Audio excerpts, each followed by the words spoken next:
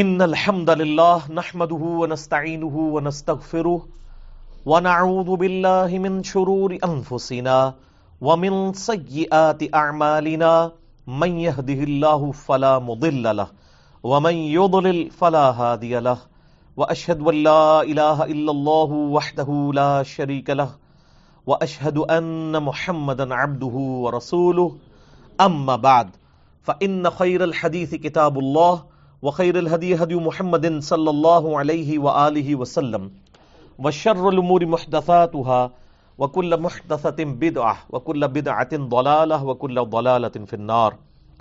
أعوذ بالله السميع العليم من الشيطان الرجيم من همزه ونفخه ونفثه. بسم الله الرحمن الرحيم. رب اشرح لي صدري ويسر لي أمري واحلل عقدة من لساني يفقهوا قولي. بسم الله الرحمن الرحيم. ان اللہ وملائکتہ یصلون علی النبی یا ایھا الذین آمنوا صلوا علیہ وسلموا تسلیما. اللہم صل علی محمد وعلی آل محمد کما صلیت علی ابراہیم وعلی آل ابراہیم انک حمید مجید. اللہم بارک علی محمد وعلی آل محمد کما بارکت علی ابراہیم وعلی آل ابراہیم انک حمید مجید. اللهم ربنا آتنا في الدنيا حسنة وفي الآخرة حسنة وقنا عذاب النار. ربنا آتنا من لدنك رحمة وهيئ لنا من أمرنا رشدا. لا إله إلا أنت سبحانك إني كنت من الظالمين. حسبنا الله ونعم الوكيل ولا حول ولا قوة إلا بالله العلي العظيم. آمین. الحمدللہ آج 3 مارچ 2019 کو سنڈے کے دن قرآن کلاس نمبر 315 میں ہم سورۃ الحشر کی بقیہ کی آیات کور کریں گے اور انشاءاللہ اس سے اگلی سورت بھی جو ہے سورہ الممتحنہ اس کو بھی انشاءاللہ کور کریں گے. پچھلی دفعہ ہماری گفتگو کنکلوڈ ہوئی تھی سورۃ الحشر کی آیت نمبر 10 کے اوپر. اعوذ باللہ من الشیطان الرجیم. بسم اللہ الرحمن الرحیم. والذین جاءوا من بعدهم یقولون ربنا اغفر لنا ولإخواننا الذین سبقونا بالایمان. یعنی اہل ایمان کے بارے میں بتایا جا رہا ہے کہ ان کی نشانی یہ ہے کہ جو بعد میں آنے والے اہل ایمان ہیں وہ اپنے سے پہلے جو ایمان کی حالت میں دنیا سے گزر گئے ان کے لیے دعا کرتے ہیں کہ اے رب ہمارے ہمیں بھی بخش دے اور ہمارے ان بھائیوں کو بھی بخش دے جو ہم سے پہلے ایمان کی حالت میں دنیا سے گئے ہیں. وَلَا تَجْعَلْ فِي قُلُوبِنَا غِلًّا لِّلَّذِينَ آمَنُوا رَبَّنَا إِنَّكَ رَءُوفٌ رَحِيمٌ. اور اے اللہ ہمارے دل میں ان کے بارے میں کوئی بغض نہ رکھنا. اے ہمارے رب بے شک تو رؤوف اور رحیم ہے، معاف فرمانے والا ہے، بخشنے والا ہے، مہربان ہے. یعنی یہ اہل ایمان کے بارے میں بتایا جا رہا ہے کہ اہل ایمان کی نشانی یہ ہے کہ وہ ایمان کی حالت میں جو ان سے پہلے لوگ دنیا سے چلے گئے ان کے لیے دعائیں مغفرت کرتے ہیں. اسی لیے آپ دیکھیں کہ مسلمانوں کی جو رسومات ہیں ان میں سے یعنی جو ٹاپ آف دا لسٹ چیز کسی بھی مردے کے لیے ہے وہ یہ ہے کہ جب اس کو مرنے کے بعد غسل دے کے دفنایا جاتا ہے تو دفنانے سے پہلے نماز جنازہ اس پہ پڑھی جاتی ہے. وہ ایک اللہ تعالیٰ نے کمپلیمنٹری دعا رکھ دی ہے. نماز جنازہ کے اندر دعائیں پڑھ رہے ہوتے ہیں ہم. پہلی تکبیر کے بعد سورۃ الفاتحہ اور ساتھ ایک سورت ملانی ہوتی ہے، دوسری کے بعد درود شریف اور پھر تیسری تکبیر کے بعد آپ نے اس کے بعد دعائیں مانگنی ہوتی ہیں اور چوتھی تکبیر کے بعد سلام پھیر دیتے ہیں. صحیح مسلم میں 5 تکبیرات بھی ثابت ہیں. تو اگر چوتھی تکبیر کے بعد آپ پھر دعائیں پڑھیں پھر 5ویں تکبیر کے بعد ایک طرف سلام پھیر دیں. تو وہ ساری دعائیں ہیں. ان میں سے ٹاپ آف دا لسٹ وہ دعا ہے اللہم اغفر لحینا ومیتنا وشاہدنا وغائبنا وصغیرنا وکبیرنا وذکرنا وانثانا اللہم من احییتہ منا فاحیہ علی الاسلام ومن توفیتہ منا فتوفہ علی الایمان. آمین. تو اس میں یعنی جو زندہ ہیں، مردہ ہیں، مرد ہیں، عورت ہیں، چھوٹے بڑے، سب کے لیے یعنی دعا اس کے اندر کور ہو جاتی ہے. اور اپنے لیے بھی دعا کہ اللہ ہمیں جب تک یعنی زندہ رکھنا، اسلام پہ رکھنا اور موت دینا تو ایمان کی موت دینا. آمین. اس کے علاوہ بھی اور کئی دعائیں موجود ہیں. لیکن ہمارے سب کانٹیننٹ کے معاشرے میں آپ دیکھیں کہ جب کوئی بندہ فوت ہوتا ہے تو اس کی جو یعنی میت کے ساتھ سلوک کرتے ہیں کہ اکثر لوگوں کو تو جنازے کی دعا ہی نہیں آتی ہوتی. اب یہ علماء کی ذمہ داری ہے کہ اگر دعا نہیں آتی تو وہ جو 15-15 منٹ کی تقریریں کر رہے ہوتے ہیں نا، اس میں یہ بتا دیں کہ اگر کسی کو دعا نہیں آتی تو وہ ربنا آتنا فی الدنیا ہی پڑھ لے، یا رب اجعلنی مقیم الصلاۃ ومن ذریتی ربنا وتقبل دعا یہ پڑھ لے.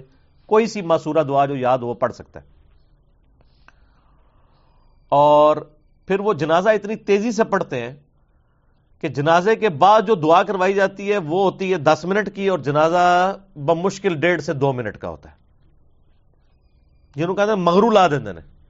سوائے اہل حدیث کے، اہل حدیث پروٹوکول کے ساتھ جنازہ پڑھتے ہیں، اور وہ اکثر جہرن پڑھ رہے ہوتے ہیں. جہرن بھی سنت ہے اور سرن بھی سنت ہے، دونوں طریقے سنت سے ثابت ہے. لیکن آپ صلی اللہ علیہ وآلہ وسلم کا جو عمومی عمل ہے وہ سرن ہے، یعنی آہستہ آواز کے اندر.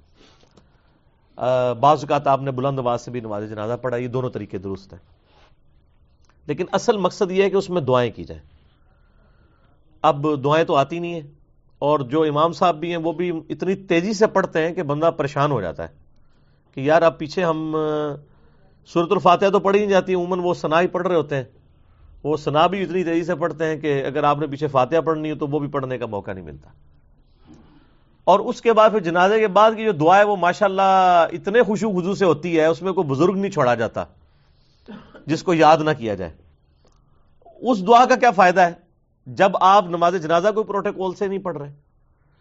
یہ اسی طریقے سے ہے کہ کوئی شخص نماز تو جو ہے وہ 120 کی رفتار پہ پڑھ رہا ہے، اس کے بعد بیٹھ کے دعائیں مانگ رہا ہے آدھا گھنٹہ تک. کوئی نماز کے اندر ہی اللہ نے دعائیں رکھ دی ہوئی ہیں، اور فرض نماز کے بعد سنت اذکار ہیں وہ آپ کریں. اس کے بعد بھی یعنی یہ دعائیں مشروع نہیں. کبھی کبھار اگر وہ دعا وسیلہ اور توسل کے طور پہ ہو جائے تو وہ جائز ہے کہ آپ کسی بندے سے دعا کروا سکتے ہیں جس کے بارے میں آپ کا گمان ہے کہ یہ نیک آدمی ہے. تو وسیلہ اور توسل کے طور پر نماز کے بعد بھی کسی سے دعا کروائی جا سکتی ہے، اور مواقع کے اوپر بھی. لیکن جو روٹین ہماری بنی ہوئی ہے نا فرض نماز کے بعد اجتماعی دعا، اس کی کوئی اصل نہیں ہے. آپ یعنی جو لوگ یہ کر رہے ہیں نا دیوبند اور بریلوی، ان سے پوچھیں تو وہ آپ کو کوئی دلیل نہیں دے پائیں گے.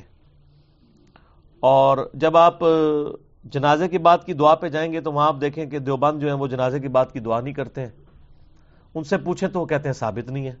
تو ان سے پوچھیں جو آپ 5 نمازوں کے بعد فرض کے بعد دعا کرتے ہیں وہ ثابت ہے؟ کام تو آپ بھی وہی کر رہے ہیں. نہ وہ ثابت ہے، نہ جنازے کے فوراً بعد کی دعا ثابت ہے. جو جنازے کے بعد کی دعا ہے وہ ابو داؤد کے اندر حدیث موجود ہے کہ جب مردے کو دفناؤ تو اپنے بھائی کے لیے قبر میں سوالات کی استقامت کے لیے دعا کرو. وہ آپ نے دفنانے کے بعد کرنی ہے قبر کے اوپر، اور وہ ہاتھ اٹھا کے بھی کریں. میرا اس کے اوپر کلپ بھی موجود ہے، لاکھوں لوگوں نے دیکھا ہے قبر پر ہاتھ اٹھا کر دعا کرنا. سارے دلائل میں نے ذکر کیے ہیں، صحیح مسلم سے بھی، ابو داؤد سے بھی، باقی کتابوں سے. یہ تو فوراً بات ہے. اس کے بعد ہم ہر نماز کے اندر بھی دعا کرتے ہیں ربنا آتنا فی الدنیا حسنہ وفی الآخرۃ حسنۃ وقنا عذاب النار، یا اس کے علاوہ رب اجعلنی مقیم الصلاۃ، یا اور دعائیں ہیں. صحیح مسلم میں حدیث ہے کہ اللہ کے محبوب صلی اللہ علیہ وآلہ وسلم فرماتے ہیں کہ مردے کو کے مرنے کے بعد اس کے سارے اعمال منقطع ہو جاتے ہیں سوائے 3 اعمال کے. نمبر 1 صدقہ جاریہ، یعنی اس نے اپنی کوئی زندگی میں صدقہ جاریہ کا کام کیا تھا جو اس کے مرنے کے بعد بھی لوگ اس کے بینیفیشری ہیں. کسی نے کنواں کھدوا دیا، کسی نے مسجد میں لائٹنگ کروا دی. لائٹنگ یہ جلسوں والی نہیں، یہ والی لائٹ جس کی ضرورت ہے. یا مسجد میں کسی نے سب بچھوا دی، ایئر کنڈیشن لگوا دیا، یا کسی غریب بچے کا خرچہ، اس طرح کی جو بھی چیزیں.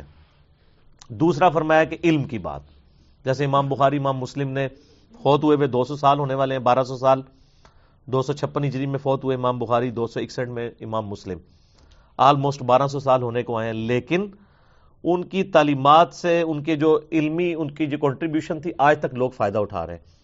آج بھی جب بخاری شریف پڑھی جائے گی ان کو ثواب ملے گا. یہ ان کے اپنا اعمال ہے. ظاہر ہے وہ تو ان کی اپنی کنٹریبیوشن ہے. لاجیکل ہے کہ ایک بندے نے صدقہ جاریہ کیا یا اس نے کوئی علمی کاوش کی ہے تو اس کو ثواب ملنا چاہیے کیونکہ اس کی کنٹریبیوشن ہے. تیسری چیز اللہ کے محبوب صلی اللہ علیہ وآلہ وسلم کی اسی حدیث میں صحیح مسلم میں آتا ہے کہ تیسری چیز جو ہے وہ نیک اولاد ہے جو اس کے لیے دعا کرتی ہے مرنے کے بعد. ویسے تو دعا تو سب کی لگتی ہے لیکن نیک اولاد چونکہ اس کی انویسٹمنٹ ہے وہ صدقہ جاری ہے. نیک اولاد کے اعمال کا آٹومیٹک ثواب ماں باپ کو مل جاتا ہے اور ان کی دعا اس لیے بھی کہ وہ ظاہر دل سے کریں گے. جس بندے کو آپ نے پیسے دے کے اور خدمت کے لیے بلا کے دعا کروائی ہے گھر میں یا کوئی 30-40واں جو آپ نے رسومات بنائی ہوئی ہیں اس کو کیا ایسے غرض ہے کہ اس کی بخشش ہوئی ہے یا نہیں ہوئی ہے, وہ تو اپنے پیسے کے لیے آیا ہوا ہے. تو نیک اولاد جو دعا کرتی ہے اس میں الفاظ ہیں. اور سنن ابن ماجہ میں حدیث ہے ایک شخص کے مرنے کے بعد اللہ تعالیٰ جنت میں کچھ مراتب بلند کرتا ہے تو وہ بندہ پوچھتا ہے اللہ میں نے تو یہ امان نہیں کیے, تو بتایا جاتا ہے کہ تیرے بیٹے نے تیرے لیے دنیا میں استغفار کیا, اس کی برکت سے اللہ تعالیٰ نے تجھے جنت میں یہ اعلیٰ درجہ دے دیا. یہ اتنا فائدہ ہوتا ہے. اس لیے اولاد کی ایسی تربیت ہو, دینی تربیت ہوگی تو مرنے کے بعد دعا کرے گا. اسی طریقے سے میت کی وفات کے بعد اس کی طرف سے آپ جو صدقہ اور خیرات کرتے ہیں اس کا ثواب بھی اسے ملتا ہے. وہ کوئی بھی کر سکتا ہے. وہ صحیح بخاری کے اندر حدیث موجود ہے, سعد ابن عبادہ کہتے ہیں میں یعنی سفر پہ تھا اور پیچھے سے میری ماں فوت ہو گئی. اللہ کے نبی علیہ السلام میں چاہتا ہوں کہ میں ان کی طرف سے کچھ صدقہ اور خیرات کروں, کیا ان کو نفع ملے گا؟ تو آپ نے فرمایا ملے گا. تو انہوں نے کہا یا رسول اللہ میں ایک پھر کنواں کھدواتا ہوں. اس کنویں کا نام ہی پڑ گیا ام سعد کا کنواں. ٹھیک ہے, اور آپ نے فرمایا اس کا نفع بھی اسے ملے گا. سنن نسائی کے اندر پوری ڈیٹیل موجود ہے. بعض لوگ کہتے ہیں کہ انہوں نے وصیت کی تھی, ایسا نہیں ہے. سنن نسائی میں پوری ڈیٹیل ہے کہ جس سے ثابت ہوتا ہے کہ یہ ایکسکلوسیولی انہوں نے ہی خود ڈیسیژن لیا تھا, تو ثواب ملے گا. اسی طریقے سے حج بدل ہے, وہ بھی تو آپ میت کا کرواتے ہیں نا, تو اس کا ثواب بھی اسے ملتا ہے. لیکن یہ جو آج کل یعنی ٹی سی ایس ثواب کرنا شروع کر دیا نا, اتنی دفعہ کلمہ پڑھ کے, اتنی دفعہ قرآن پاک پڑھ کے بخش دیں, جو ہمارے دیوبند کے ہاں تو وہ دعا کے نام سے چل رہا ہے, بریلویوں کے ہاں 30-40واں کے نام سے چل رہا ہے, اور اہل حدیث بھی بےچارے دبک کے یہ کام وہ بھی کر رہے ہیں کسی اور نام کے ساتھ. اس کی کوئی اصل نہیں ہے.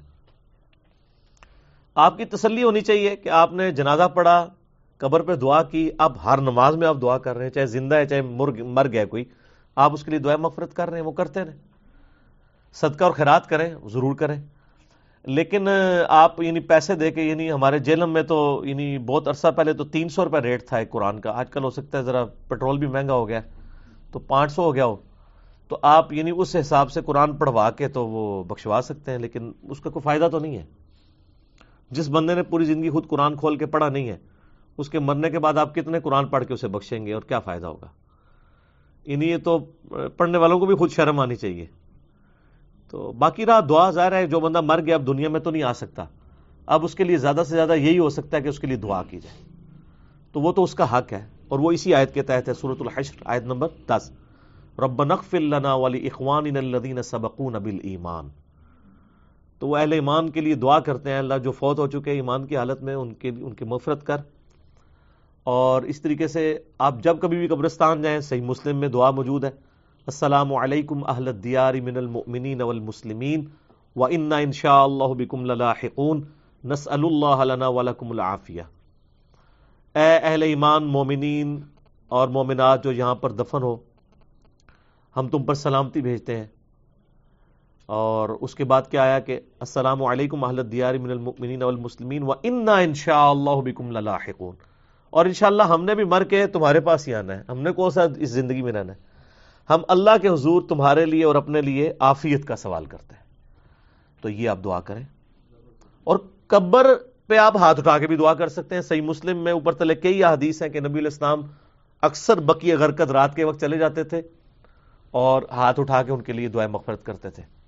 حتیٰ کہ ایک حدیث میں تو آتا ہے عائشہ کہتی ہیں حضور میرے ساتھ لیٹے ہوئے تھے تو آپ نے گمان کیا میں سو گئی ہوں, صحیح مسلم میں حدیث ہے, تو چپکے سے آپ علیہ السلام اٹھے اور قبرستان چلے گئے, اور کہتی ہیں میں بھی پیچھے پیچھے بھاگتی ہوئی گئی کہ نبی علیہ السلام کہیں دوسری بیوی کے پاس نہ چلے گئے ہوں.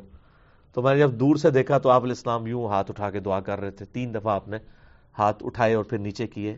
اور تو کہتی ہیں کہ میں بھاگتی بھاگتی دوبارہ آئی, اپنے بسترے پہ لیٹ گئی تاکہ آپ کو یہ پتہ نہ چلے کہ میں نے جو ہے وہ آپ کی جاسوسی کی ہے.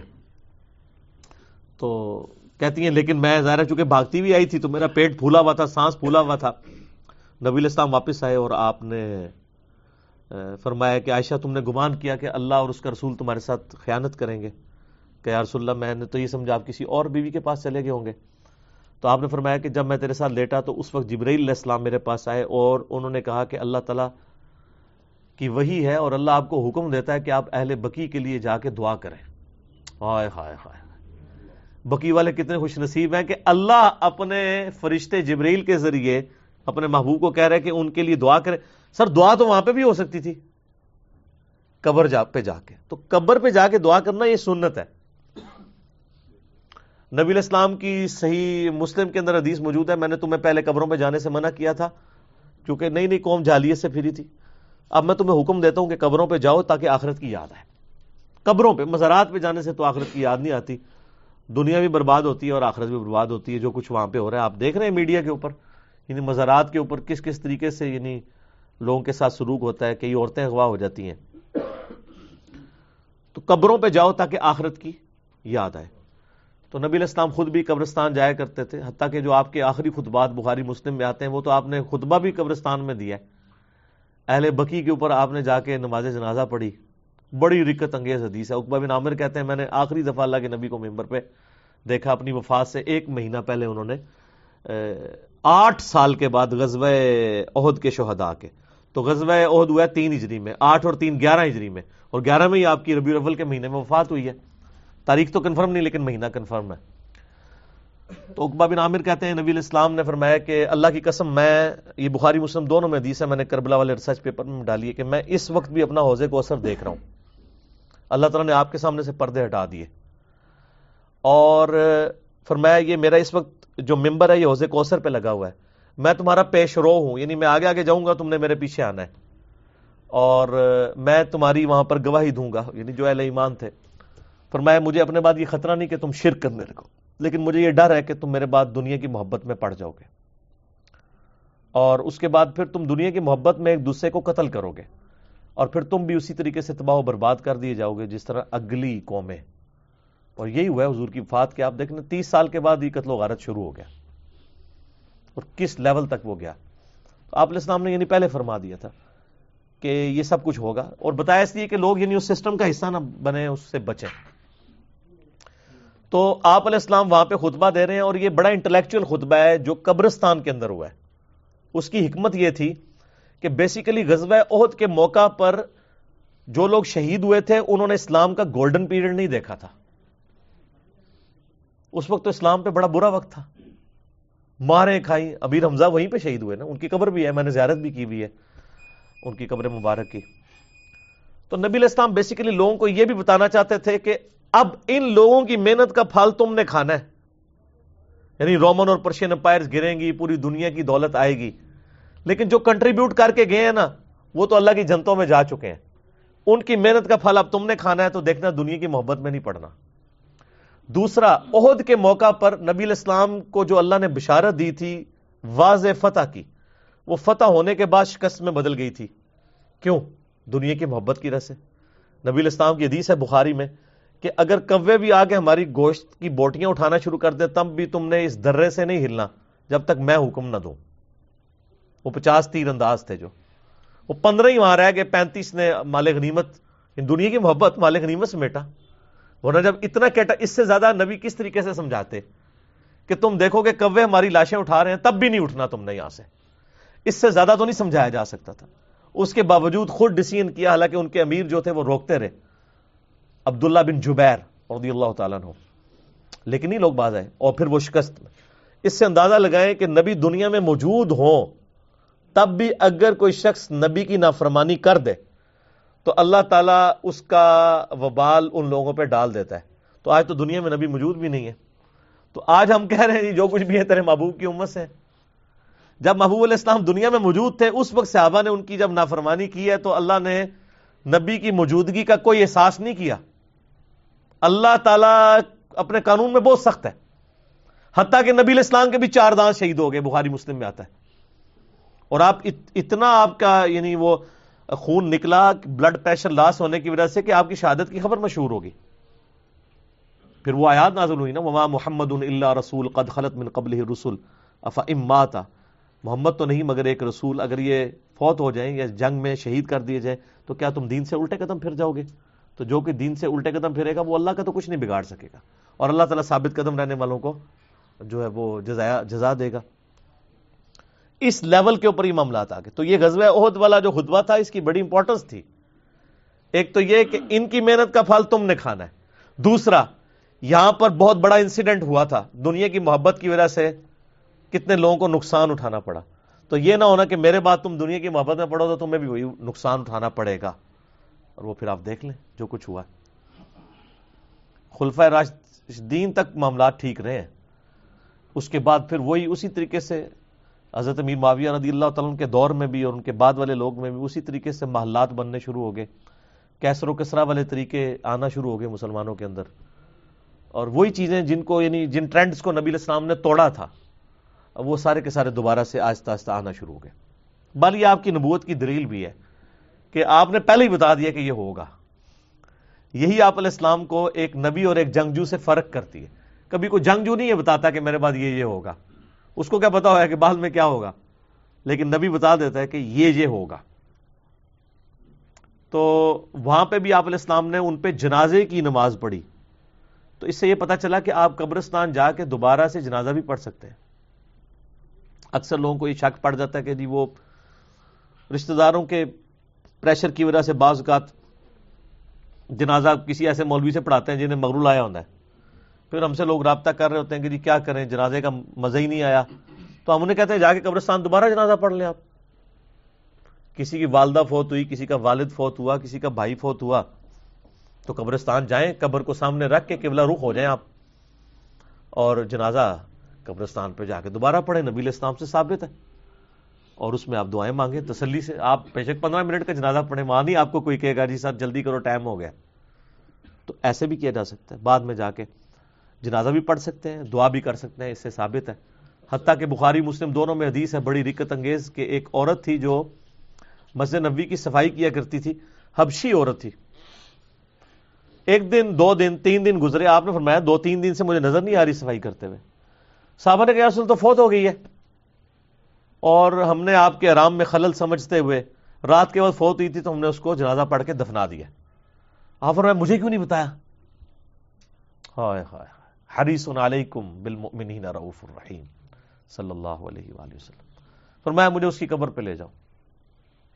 صحابہ کرام قبر پہ لے گئے، وہاں جا کے آپ نے نماز جنازہ دوبارہ پڑھی، حالانکہ جنازہ پہلے ہو چکا تھا، اور پھر آپ جب واپس پلٹے تو آپ نے فرمایا کہ یہ قبریں اندھیروں میں ڈوبی ہوئی تھی، اللہ نے میرا جنازہ پڑھنے کی برکت سے ان قبروں کو نور سے بھر دیا۔ سبحان اللہ۔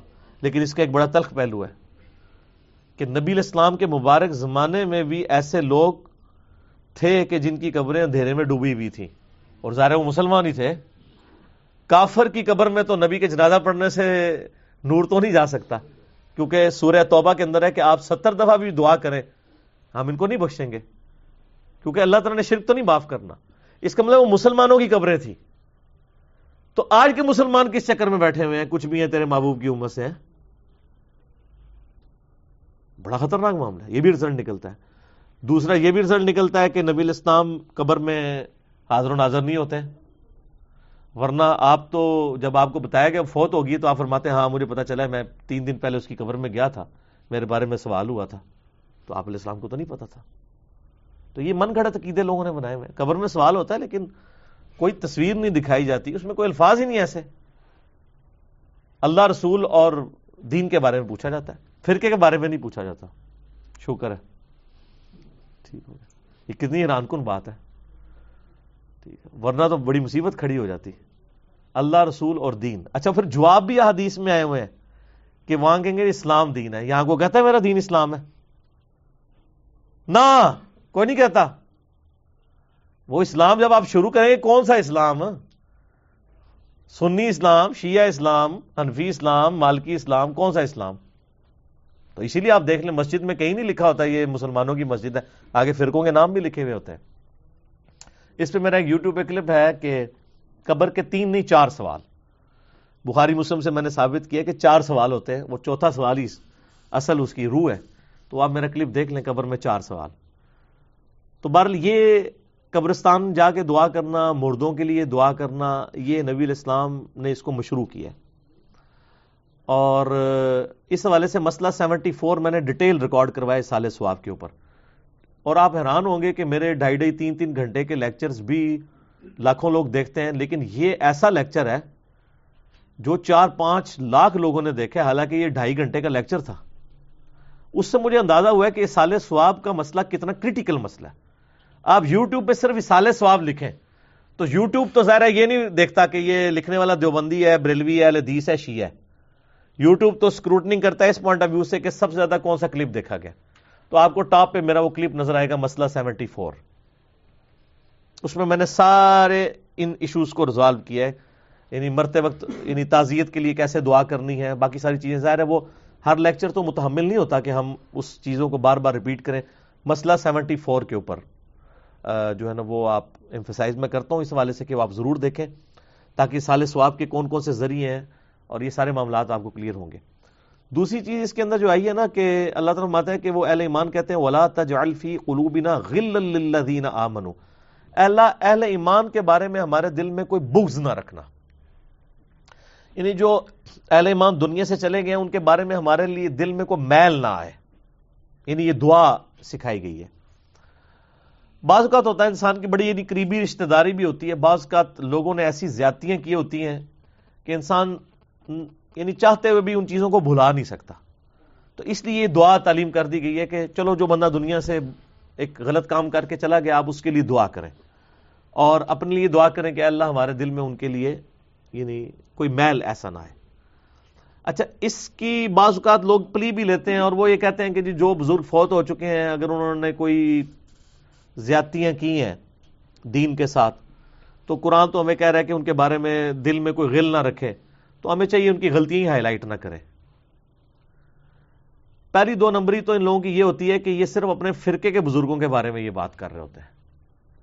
اگر یہی بات ہے تو بریلویوں نے حسام الارمین چھاپنا بند کیوں نہیں کر دی ہے؟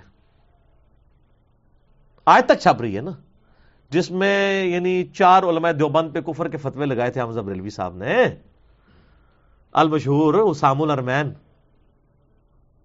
تو نہیں بند کیے. وہ کہیں گے وہ تو ہے ہی گستاخ تھے نا, ان کو کہنا چاہیے ہماروں کو کچھ نہ کہ. اس کے مقابلے پہ المحند المفند لکھی گئی ہے سر, وہ بھی 100 سال سے زیادہ ہو گیا چھپ رہی ہے, جس میں احمد بریلوی صاحب ان کی جماعت کو پورا شیطانی لشکر ڈکلیئر کیا گیا. تو ان کو نہیں پتا کہ احمد بریلوی تو 1921 میں فوت ہوئے تھے, تقریباً 100 سال ہونے والے ہیں ان کو فوت ہوئے میں, یہ 2019 چل رہا ہے. تو یار چھوڑ دو, اگر یعنی آپ کی وہی ڈاکٹرائن مانے. وہ کہیں گے نہیں جی سر, جنہوں نے دین کے ساتھ کھلواڑ کیا ہے ان کو معافی نہیں ہے. تو سر یہی ہماری ڈاکٹرائن ہے کہ جنہوں نے دین کا نقصان کیا ہے. یہ جو غل والا تعلق ہے نا, اس کا تعلق ہے کہ آپ کا کوئی ذاتی معاملہ ہے کسی کے ساتھ. جس نے دین کا جنازہ نکالا ہوا ہے وہ تو اللہ اس کے رسول کا دشمن ہے, اس کے بارے میں غل کا رکھنا ایمان ہے. الحب للہ والبغض للہ, بخاری مسلم کی حدیث ہے کہ اس نے ایمان کی حلاوت چکھی جس میں 3 نشانیاں. نمبر 1, اللہ اور اس کا محبوب اسے پوری دنیا سے بڑھ کر محبوب ہوں صلی اللہ علیہ وآلہ وسلم. اس میں تو اکثر لوگ کہیں گے جی ہم بالکل جی ایسا ہی ہے. یہ علیحدہ بات ہے کہ جب داڑھی رکھنی پڑ جائے تو کہتے ہیں یار وہ بیوی سے پوچھنا پڑے گا, ابو سختی کرتے ہیں, تو وہ پھر ابو اور بیوی آگے ہو جاتے ہیں. ماں کہتی ہے میں دودھ نہیں بخشوں گی. ٹھیک ہے جی, بدماشیاں دیکھیں, یعنی یہ ماں باپ بدماش ہیں. اس طرح کے ماں باپ اللہ اور اس کے رسول کے مقابلے پہ کھڑے ہوئے ہیں اور وہ اپنے حقوق کلیم کر رہے ہیں. اللہ اور اس کے رسول کا باغی ہو کے ایک عورت کے میں دودھ نہیں بخشوں گی اگر میرے بچے نے داڑھی رکھ لی. اندازہ کریں یعنی انسان کی اوقات کیا ہے, یہ وہ کس سے بغاوت کر رہا ہے.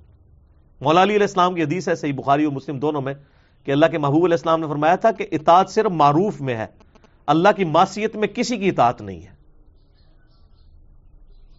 اور پھر اسی طریقے سے باپ بھی اپنے حقوق بتا رہا ہوتا ہے.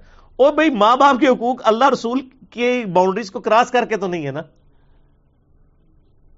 اپنی عقل بھی تو استعمال کرنی چاہیے. تو جن لوگوں نے دین کا جنازہ نکالا ہے ان کے بارے میں غل رکھنا ضروری ہے, کیونکہ اس میں دوسری نشانی بخاری مسلم میں آئی کہ وہ شخص محبت کرتا ہے تو اللہ کے لیے اور دشمنی رکھتا ہے تو اللہ کے لیے.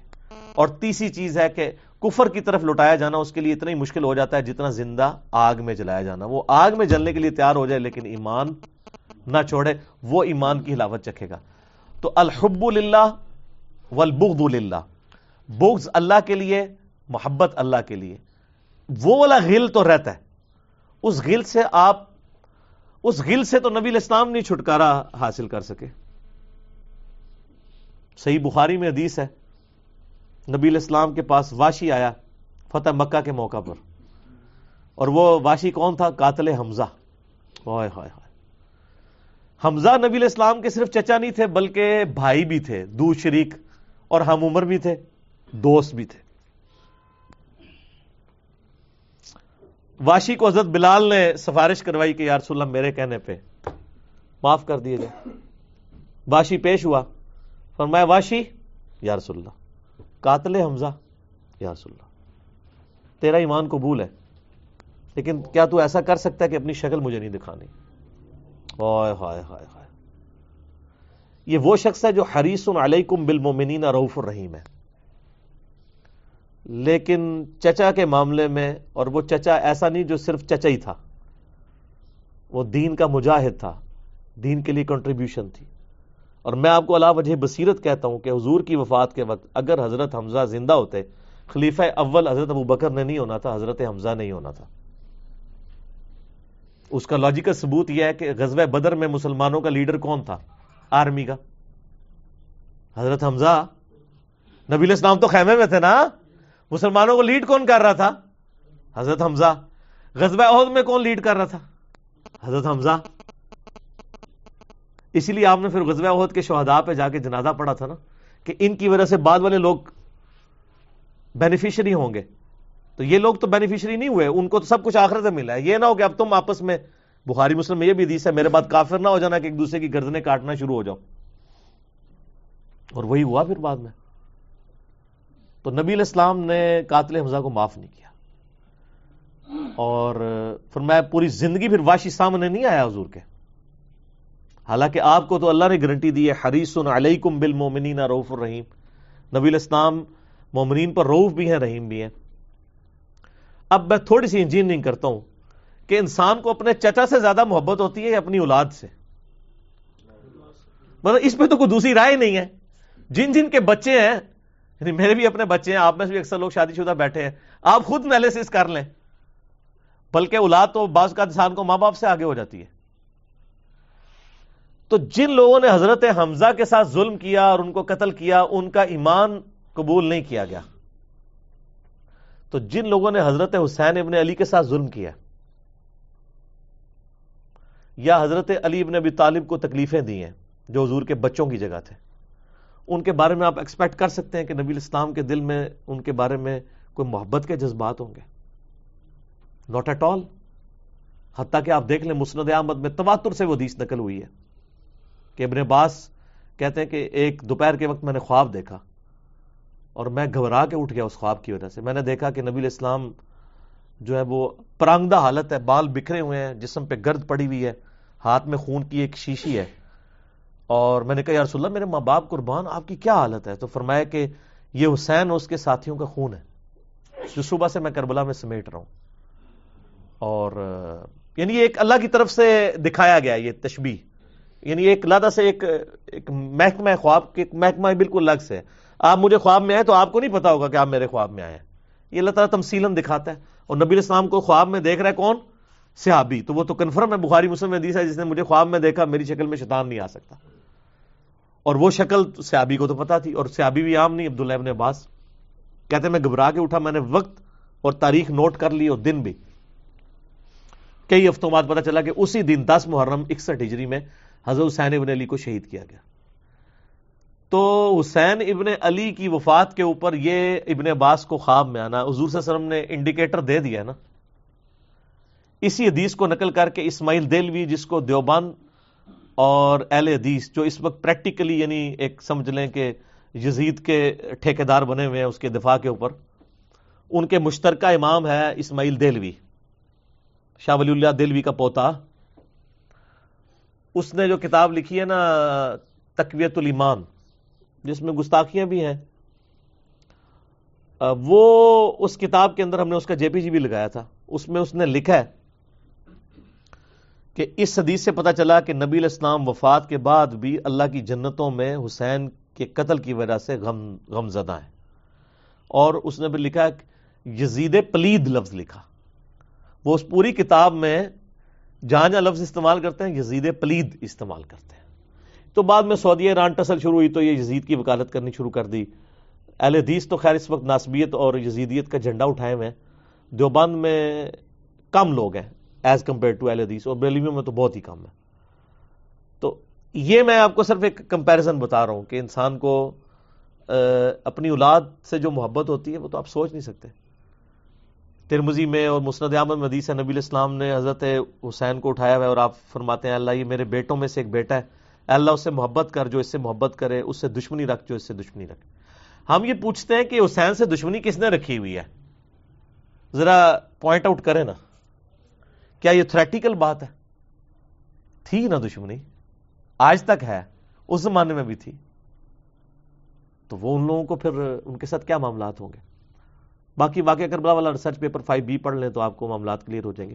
تو یہ غل کے اوپر میں نے بات کی، اور اس کے اوپر بعض لوگوں جو ہیں وہ اس حدیث کے اندر تحریف بھی بعض لوگوں نے کی ہے، بعض لوگوں نے جان بوجھ کے کی ہے، بعض لوگوں نے انجانے کے اندر کیا ہے. یہ روایت المستدرک الحاکم میں بھی موجود ہے اور صحیح سند کے ساتھ، اور المصنف ابن ابی شیبہ کے اندر بھی موجود ہے کہ مولا علی علیہ السلام جو ہیں وہ ان کے پاس حضرت طلحہ کا بیٹا آیا، عثمان ابن طلحہ. تو آپ اس کو جب ملتے ہوئے آپ نے نا سورہ حجر کی وہ آیت پڑھی کہ جو اہل ایمان کے دلوں میں ایک دوسرے کے بارے میں غل آ جائے گا نا، قیامت والے دن اللہ تعالیٰ ان کے دل سے وہ غل دور کر دے گا. پھر وہ جنت میں آمنے سامنے بیٹھے ہوئے ہوں گے، تختوں کے اوپر ٹیک لگائے ہوئے، تکیوں کے اوپر. تو انہوں نے کہا کہ میں اللہ سے امید کرتا ہوں کہ یہ آیت میرے، طلحہ اور زبیر اور عثمان ابن عفان، ان 3 بندے اور چوتھا میں، یہ آیت ہمارے بارے میں ہے کہ اللہ تعالیٰ ہمارے دلوں میں جو ایک دوسرے کے لیے میل آ گیا قیامت والے دن وہ دور کر دے گا اور ہم ایک دوسرے سے راضی ہو جائیں گے. ظاہر ہے مطلب وہ تکلیفیں تو پہنچی تھی نا حضرت علی کو، مطلب کئی لوگوں سے تکلیف پہنچی. بل آپ نے ان کو ایک کلین چٹ دے دی کہ میں اللہ سے امید کرتا ہوں کہ ان لوگوں کے بارے میں یہ آیات ہیں کہ اللہ تعالیٰ ہمارے دلوں میں ایک دوسرے کی نفرت ختم کر دے گا، جو اگر دنیاوی وجہ سے، دنیاوی طور پر کسی دینی وجہ سے آئی ہے. تو یہ غل کا لفظ وہاں پہ بھی استعمال ہوا ہے. اب ڈاکٹر اسرار صاحب رحمہ اللہ تعالیٰ، چونکہ ان کی حدیث کی فیلڈ نہیں تھی، انہوں نے یہ جب سورہ ہجر کی آیات آئیں، اس پہ میرا مسئلہ نمبر 116C بھی ریکارڈڈ موجود ہے، انہوں نے نا اس میں حضرت معاویہ کا نام بھی لے دیا کہ میں اللہ سے امید کرتا ہوں یہ میرے اور معاویہ کے بارے میں ہوگا. نہ وہ نام لیا ہی نہیں ہے، آپ خود سے نہ داخل کریں. حضرت معاویہ کو حضرت علی نے نہیں معاف کیا، پوری زندگی معاف نہیں کیا، کیونکہ ان کی وجہ سے خلافت کا نظام ٹوٹا تھا. حضرت طلحہ تو میدان جنگ سے چھوڑ کے چلے گئے تھے. جب عمار ابن یاسر کو دیکھا کہ وہ سامنے ہیں تو انہوں نے کہا عمار کو تو باغی جماعت قتل کرے گی، وہ چھوڑ کے چلے گئے. تو مروان نے ہی ان کے گھٹنے میں تیر مارا، مستدل الحاکم میں آتا ہے، اور وہ شہید ہو گئے. حضرت زبیر وہ صحابی ہیں یعنی جو نبی علیہ السلام کے بہادر ترین اصحاب میں سے. 12 بندے غزوہ احد میں حضور کے ساتھ رہ گئے تھے 700 میں سے غزوہ احد کے اندر، ان میں سے ایک حضرت زبیر بھی تھے. اور یہ تلوار کمال کی چلاتے تھے، اکیلے میدان جنگ میں آگے چلے جاتے تھے. بخاری میں آتا ہے کہ ان کا بیٹا عبداللہ ابن زبیر کہتا ہے کہ میرے باپ کے 2 شانوں کے درمیان اتنا بڑا زخم تھا جو ہیل اپ ہو گیا تھا، لیکن پھر بھی گڑا پڑا ہوا تھا، میں پورا ہاتھ اس میں داخل کر لیتا تھا، اور وہ زخم ان کو احد کے موقع پہ لگا تھا.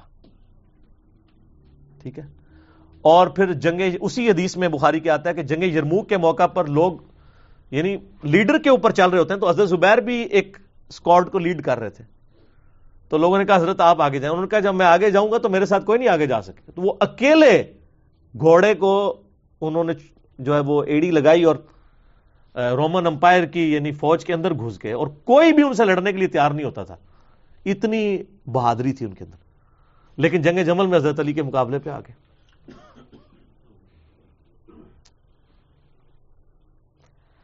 اس تکلیف کا کوئی اندازہ نہیں کر سکتا. حضرت حسن ابن علی نے بتایا مولا علی سے کہ بھئی حضرت زبیر آئے ہیں. تو حضرت علی نے کہا کہ رکو میں خود جاتا ہوں. گئے. کہا زبیر یاد ہے وہ دن جب نبی تم مجھ سے بڑا پیار کر رہے تھے. پھوپھی ذات تھے نا, نبی علیہ السلام کی پھوپھی کے بیٹے ہیں حضرت زبیر بن عوام رضی اللہ تعالیٰ عنہ. تو حضور نے تم سے ایک بات کہی تھی کہ تم علی سے اتنی محبت کرتے ہو, ایک دن آئے گا کہ تم تلوار لے کے علی کے خلاف کھڑے ہو جاؤ گے. تو تم نے کیا کہا تھا کہ یا رسول اللہ میں علی کے خلاف کھڑا ہوں گا؟ فرمایا ہاں تم اس وقت ظالم ہو گئے. تو حضرت زبیر جو ہے وہ ان پہ غشی طاری ہو گئی گھوڑے کو, یعنی وہ حضرت علی کا پھر سامنا بھی نہیں کر سکے, میدان جنگ سے واپس چلے گئے. تو بعد میں حضرت علی کے فوجیوں میں سے ایک بندے نے جا کے پیچھے ان کو دھوکے سے قتل کر کے تو لا کے تو سر حضرت علی کے سامنے رکھا. تو حضرت علی نے کہا کہ زبیر کے قاتل کو میں دوزخ کی بشارت دیتا ہوں, کیونکہ زبیر جنتی تھا. تو وہ شخص پھر حضرت علی سے ناراض ہو گیا کہ ہم نے میں نے تجھے حکم دیا تھا, جب میں نے ان کو جانے دیا ہے تو نے یہ کام کیوں کیا؟ تو وہ پھر خارجی ہو گیا. اور یعنی یہ وہ محبت تھی, وہ جہاں محبت تھی وہ نظر آتی تھی. ظاہر ہے کہ ایک بندے کی ایک غلطی سے اس کی پوری زندگی زیرو سے ملٹی پلائی نہیں ہو جاتی ہے. جس نے اتنا کچھ دین کے لیے کنٹریبیوٹ کیا ہو, کبھی نہیں ہو سکتا ایسے. حضرت علی کو بھی اس بات کا پتہ تھا. بہرحال یعنی اللہ تعالیٰ ان سے راضی ہو, اسی لیے نبی علیہ السلام کی اس حدیث یعنی وہ حضرت علی کے اس قول کو حضرت علی فٹ کیا کرتے تھے حضرت زبیر, طلحہ اور حضرت عثمان ابن عفان پہ رضی اللہ تعالیٰ. باقی آپ میرا کربلا والا ریسرچ پیپر پڑھیں تو آپ کو پتہ چلے گا کہ کتنی یعنی مشکل وقت حضرت علی نے اپنی خلافت میں دیکھا ہے اس حوالے سے. یعنی مصنف ابن ابی شیبہ میں آپ کے مخالفین کی لاشیں بھی ہیں, ان پہ بھی حضرت علی گریہ کر رہے ہیں, ایک ایک کی لاش اٹھا کے اس کو صاف کر رہے ہیں. حضرت طلحہ کا بیٹا تھا محمد بن طلحہ, اس کی لاش دیکھی تو رو پڑے حضرت علی, حالانکہ وہ مخالفت میں لڑنے آیا ہوا تھا. پھر حضرت حسن سے کہا کاش میں جنگ جمل سے 20 سال پہلے ہی مر گیا ہوتا, میں یہ دن نہ دیکھتا. ایک ایسا شخص جس نے 8 سال کی عمر میں اسلام قبول کیا, جس نے اسلام کو زیرو سے 3 براعظموں میں پھیلتے ہوئے دیکھا, اور اب اس کو بڑھاپے میں یہ دن دیکھنے پڑ رہے ہیں کہ اس کے سامنے اسلام کا شرازہ بکھر رہا ہے, کہ مسلمانوں سے لڑ رہے ہیں. ایک ایک جنگ میں 8-10 ہزار لوگ, جن میں مرنے والے صحابہ ہیں حضور کی تربیت یافتہ, جو ایک آواز کے اوپر حضور کی لبیک کہنے والے تھے, شیر و شکر تھے آپس میں. آپ اندازہ کر سکتے ہیں. اسی لیے حضرت علی جو ہیں وہ یعنی کوفے میں شہر سے باہر آپ کو پتہ ہے کنویں ہوا کرتے تھے, اکیلے جا کے کنویں پہ بیٹھ کے رویا کرتے تھے کہ اللہ اس امت کے ساتھ کیا ہو گیا.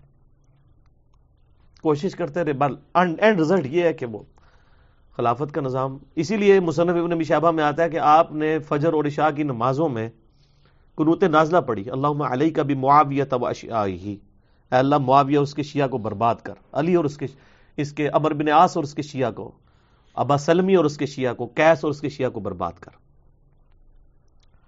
باقی احادیث میں آپ علیہ السلام نے جو بشارت کر دی تھی, سنن نسائی الکبریٰ کے اندر حدیث موجود ہے, حاکم کے اندر, کہ نبی علیہ السلام نے حضرت علی سے ایک دن فرمایا تھا, اے علی اگلی امتوں میں سب سے بڑا بدبخت وہ تھا جس نے قوم عاد کی اونٹنی کو قتل کیا اور اس کے بعد عذاب آ گیا.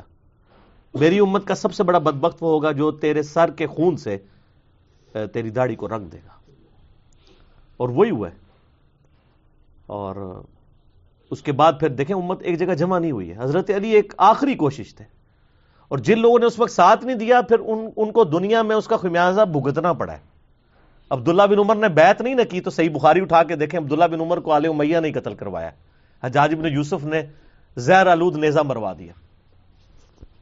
اور حاکم کے اندر مجموع الزوائد کے اندر موجود ہے, حضرت عبداللہ بن عمر آخری عمر میں کہا کرتے تھے کاش میں اس وقت علی کا ساتھ دیتا اور یہ خلافت کا نظام تو بچ جاتا. کیونکہ کئی لوگ بیچ میں نیوٹرل ہو گئے تھے جو پھر ساتھ نہیں دیا, تو اس کی وجہ سے پھر حضرت علی کے چونکہ اب پاس اتنی مین پاور نہیں تھی کہ اس سسٹم کو سنبھال سکتے، بال پھر وہ شہید ہو گئے اور پھر معاملات آگے.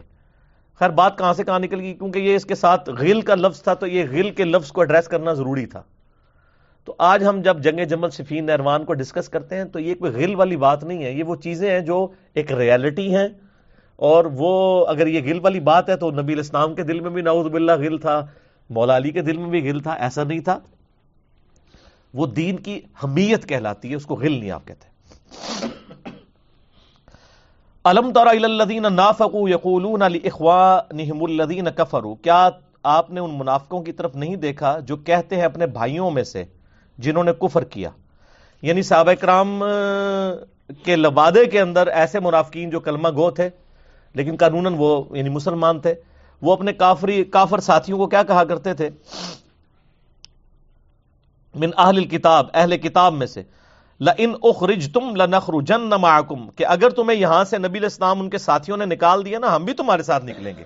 ولا نطیع فیکم احدا ابدا، اور اس معاملے میں ہم کسی کی بات نہیں مانیں گے جب تم پہ مشکل وقت آیا، یعنی بنو نضیر کے اوپر، بنو نضیر کے اوپر، تو ہم تمہارا ساتھ دیں گے. وہ ہم پچھلی دفعہ بیان کر چکا ہوں پھر بنو نضیر کے ساتھ جو کچھ ہوا تھا.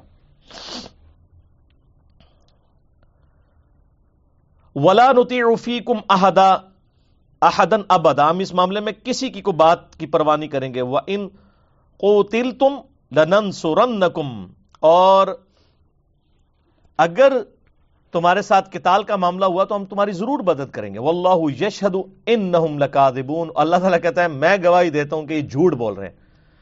اور یار جو بندہ اتنی کمزوری ایمان کا شکار ہے کہ وہ نہ تو سامنے پکا کافر بن کے آ سکتا ہے، اسی لیے تو اس نے منافقت کا لبادہ اوڑھا ہے، اور نہ وہ ایمان قبول کر رہا ہے، تو اس کی تو ول پاور آپ کو پہلے ہی پتہ چل گئی، تو اس کی کیا ضرورت ہوگی کہ وہ ساتھ دے؟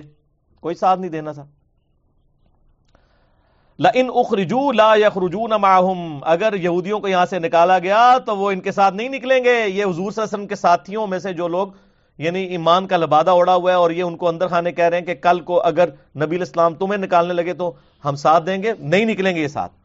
وَلَئِن قُوتِلُوا لَا يَنْصُرُونَهُمْ، اور اگر ان سے جنگ کی گئی تو ان کی مدد بھی نہیں کریں گے.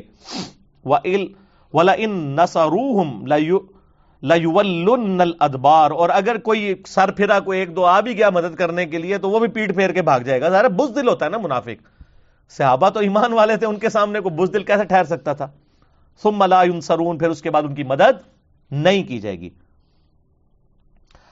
لَأَنْتُمْ أَشَدُّ رَهْبَةً فِي صُدُورِهِمْ مِنَ اللَّهِ، اللہ تعالیٰ ہمارا اے مسلمانوں یہودیوں کے دلوں میں اللہ سے زیادہ تمہارا ڈر ہے. اللہ اکبر. تو مسلمانوں کا بھی یہی حال ہے، اللہ کا خوف کدھر ہے؟ یعنی سچائی کوئی بیان نہیں کرتا، سچ بولنے کے لیے کوئی تیار نہیں ہے. آپ دیکھ لیں جس طرح کا ماحول ہے اسلام کے اندر، یعنی فرقوں کے جو علماء ہیں وہ اگر جھوٹ بولتے ہیں نا، ممبر کے اوپر کوئی کہانی کروا کے چلے جاتے ہیں تو لوگ ہم سے رابطہ کر رہے ہوتے ہیں، جی وہ جمعہ پڑھنے گئے تھے تو یہ بیان کیے صحیح ہے غلط ہے. تو میں ان کو کہتا ہوں کہ بھئی جس نے بیان کیا اس سے پوچھو، نہیں پھر تو انہوں پتہ ہے نا. اور دل میں خواہش یہ رکھتے ہیں کہ چینج بھی آئے. سر چینج کے لیے ہر بندے کو علم بلند کرنا پڑے گا، کسی ایک بندے کا کام نہیں ہے. اگر ہر بندہ مصلحت کا شکار ہو جائے گا تو پھر یہ دین کا کام کس نے کرنا ہے؟ کسی کو تو بارش کا پہلا قطرہ بننا ہے نا سر. تو یا پھر آپ سمجھ لیں کہ ہمارا ایمان پھر کس لیول کے اوپر ہے. کسی کو تو سامنے آنا چاہیے، اور اس سے کوئی آپ کو کچا تو نہیں کھا جائے گا یار. آج تو ہم کہہ رہے ہوتے ہیں کہ کاش میں تیرے ہوتے جنم لیا ہوتا تو میں نبی الاسلام کے قدموں سے لپٹ جاتا، یہ کر جاتا، وہ چھڑ دو نا، پرانیاں گلاں نے. آج تو معاشرے کے ڈر کی وجہ سے سنت کے مطابق نماز پڑھنے کے لیے تیار نہیں ہے. تو نے کیا کرنا تھا اس زمانے میں پیدا ہو کے؟ معاشرے کی ڈر کی وجہ سے داڑھی رکھنے کے لیے تیار نہیں ہے تو نے اس وقت کیا کر لینا تھا؟ وہ صحابہ کرام کی پاکیزہ روحیں تھیں، اللہ نے ان کو چنا تھا. سر ہم تو سوچ بھی نہیں سکتے جس طرح ان کو آزمایا گیا. ہر جنگ میں جاتے تھے، بیوی بچوں سے آخری ملاقات کر کے جاتے تھے. آج والی جنگیں نہیں تھیں، یا تو سامنے والے نے مر جانا یا جو لڑ رہا ہے اس نے مر جانا. بالکل 1-0 رزلٹ ہے، درمیان والی بات ہی کوئی نہیں تھی. اور میں اکثر سوچتا ہوں کہ یار جن لوگوں نے اس وقت قربانیاں دی ہیں، آپ ذرا امیجن کریں کہ جنگ یرموک اور قادسیہ لڑنے کے لیے جو مدینہ شریف سے عرب سے لوگ گئے ہیں، رومن امپائر میں اور پرشین امپائر میں، 2-2 ڈیڑھ مہینے کے پیدل سفر کر کے، کوئی فون نہیں، کوئی رابطہ نہیں پیچھے، اور یہ بھی نہیں پتا کہ زندہ آنا ہے بچ کے کہ نہیں. 8,500 مسلمان صرف قادسیہ میں شہید ہوئے ہیں. یار ان کی بیویاں نہیں تھیں، ان کے بچے نہیں تھے. آپ امیجن نہیں کر سکتے. نام لینا بڑا آسان ہے، صحابہ کے نام کے نعرے لگانا آسان ہے، ان کی قربانیاں انبلیویبل. اس زمانے میں بھی اتنی مشکل تھی. صحیح مسلم میں حدیث ہے سر، غزوہ خندق کے چیپٹر میں. اسی طریقے سے کچھ لوگ حضرت معاذ ابن جبل کے پاس آئے، حضرت حذیفہ ابن یمان کے پاس، رازدار رسول. یہ صحیح مسلم ہے سر، کوئی سٹوری نہیں ہے. تو کہنے لگے جی کتنے آپ خوش نصیب ہیں، حضور کا ساتھ آپ کو نصیب ہوا، کاش ہم بھی اس زمانے میں ہوتے تو قربانیاں دیتے. وہ تابعین تھے نا. حضرت حذیفہ نے کہا یہ باتیں کرنا آسان ہے، میں تمہیں صرف ایک واقعہ بتاتا ہوں. ایک واقعہ کہ خندق کا موقع تھا، سخت سردیوں کی رات تھی. نبی علیہ السلام نے اناؤنسمنٹ کی کہ کون ہے جو اللہ اور اس کے رسول کے لیے قربانی کرے اور جا کے کافروں کی جاسوسی کرے کہ وہ اس وقت کیا کر رہے ہیں، ان کی مین پاور کتنی ہے. تو کہتے ہیں ہم میں سے کوئی بندہ نہیں کھڑا ہوا، اس لیے کہ جب تصور آتا تھا نا اس ٹھنڈ میں باہر جانا ہے، تو سردیوں کی رات میں کون جا کے اتنی تکلیف کاٹے، اور پھر سردی بھی ریگستان کی، عرب کی. نبی علیہ السلام نے دوسری دفعہ اناؤنسمنٹ کی کہ کون ہے جو اللہ کے نبی کا پڑوس جنت میں حاصل کرے اور جا کے جاسوسی کر لے. آج تو آپ کہتے ہیں سر مجھے پڑوس چاہیے، کوئی بھی نہیں اٹھا. تیسری دفعہ کوئی نہیں اٹھا. چوتھی دفعہ نبی علیہ السلام نے فرمایا حذیفہ. حذیفہ کہتے لو جی، کہتے میرے دل میں غم آ رہے گئے، اونٹتے جانا ہی پوے گا کیونکہ اب تو حکم آ گیا نا. پہلے تو آپشن تھی نا کہ ٹھیک ہے جی والنٹیئرلی کوئی اٹھ جائے رضا کرانا طور پہ. میں نے کہا یا رسول اللہ جاؤ. ٹھیک ہے یا رسول اللہ، انکار کر کے کافر ہونا تھا. کہتا ہے میں اٹھا تو مجھے یوں اٹھتے ہی لگا کہ میں کسی گرم حمام میں داخل ہو گیا ہوں. اللہ نے ان کے گرد ایک ایسا یعنی گھیرا کر دیا، اور کہتے ہیں اس گرم حمام میں رہا، میں پوری جاسوسی کر کے آیا. اور حتیٰ کہ کہتے ہیں میں نے ابو سفیان کو دیکھا، وہ اپنے تیر تیز کر رہا تھا، رات کے وقت بیٹھا اور وہ میرے نشانے کے اوپر تھا. میں چاہتا اسے مار بھی سکتا تھا. پھر مجھے خیال آیا کہ اللہ کے نبی ناراض ہو جائیں گے. یعنی آپ دیکھیں جنگ کے اندر بھی کتنا ڈسپلن ہے. تو میں اجازت کے بغیر یہ حرکت نہ کروں، بس جتنا کام کا ہے میں اتنا ہی کروں. کام کیا، واپس آیا، انہی کپڑوں میں گئے، کوئی ٹھنڈ نہیں. کہتے ہیں واپس آ کے بیٹھا تو مجھے اتنی شدید ٹھنڈ لگنی شروع ہو گئی، نبی علیہ السلام نے اپنی مبارک چادر مجھے اڑا دی. اب یہ جو ٹیسٹ صرف ایک جرت کی دیر تھی نا، تو اللہ نے مدد کر دی. وہ بھی آئیں بائیں شائیں کرتے تو اب ان کو تو پتہ ہی نہیں تھا، باقیوں کو پتہ بھی نہیں ہے کہ وہ اللہ کے نبی نے ان کو کس پروٹیکشن میں. یہ نبی علیہ السلام کا زندہ معجزہ ہے، صحیح مسلم میں غزوہ احزاب، غزوہ خندق والے چیپٹر کے اندر. اور دیکھیں اتنی بڑی لالچ کہ جنت میں نبی کا پڑوس، پھر بھی نہیں اٹھا جا رہا. سر یہ ہو جاتا ہے، یہ کہنا آسان ہوتا ہے، مشکل وقت آپ کی زندگی میں بھی جب آتا ہے نا تو کتنے لوگ ہیں جو ڈیسائیڈ کر پاتے ہیں؟ نہیں کر، کتنا عرصہ گزار دیتے ہیں. ہمارے پاس یقین کریں علماء آتے ہیں ایسے سے، کہتے ہیں جی پتہ ہے سب کچھ فراڈ چل رہا ہے، لیکن کیا کریں سسٹم سے بغاوت نہیں کر سکتے، اسی معاشرے میں رہنا ہے. تو سر یہ بات کرنا پھر آسان ہے. صحابہ کی نسبت یعنی ہمیں تو اس کا عشر شیر بھی حاصل ہو جائے تو کس لیول پہ ہم ہوں، یہ باتیں کرنا آسان ہے کہ تیرے ہوتے جنم لیا ہوتا. تو اللہ تعالیٰ فرماتا ہے کافرو، یہ اے مسلمانوں، یہ کافر جو ہے نا تم اللہ سے زیادہ تم سے ڈرتے ہیں، کیونکہ اللہ تو سامنے نظر نہیں آ رہا، تمہاری تلواریں تو ان کو نظر آ رہی ہیں نا. انسان فزیکل چیز سے زیادہ ڈرتا ہے. ذالک بانہم قوم لا یفقہون، یہ اس لیے کہ یہ انتہائی بے وقوف لوگ ہیں. یعنی ان کو ذرا سی بھی عقل ہوتی تو یہ تم سے ڈر رہے ہیں اور اس اللہ سے نہیں ڈر رہے جس نے تمہیں ان کے اوپر مسلط کیا ہوا ہے، اس کی پناہ میں نہیں آتے. لا یقاتلونکم جمیعا، یہ بڑے بزدل ہیں، یہ کبھی اکٹھے ہو کے تم سے لڑیں گے بھی نہیں، الا فی قرم محصنہ، سوائے اس کے کہ وہ جو ہے وہ کسی یعنی حصار کے اندر کسی قلعے میں چھپ کے کوئی گریلا وار لڑ لیں، او من وراء جدر، یا کسی دیوار کی آڑ میں، یعنی یہ سامنے 1 to 1 مقابلہ کرنے کے لیے نہیں آئیں گے، چھپ چھپا کے تیس ہی چلائیں گے۔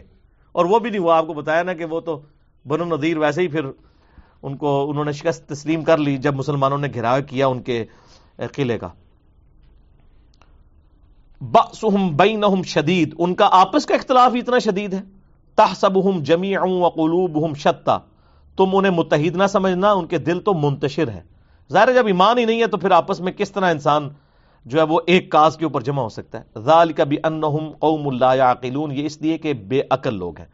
کمثل الذین من قبلہم، یہ ان لوگوں کی مانند ہے جو ان سے پہلے بھی گزرے، قریبا ذاقوا وبال امرہم، جنہوں نے اپنے کرتوتوں کا مزہ چکھ لیا، یعنی بنو قینقاع نے بھی پہلے غداری کی تھی، جو نبی علیہ السلام کو شہید کرنے کی کوشش کی تھی۔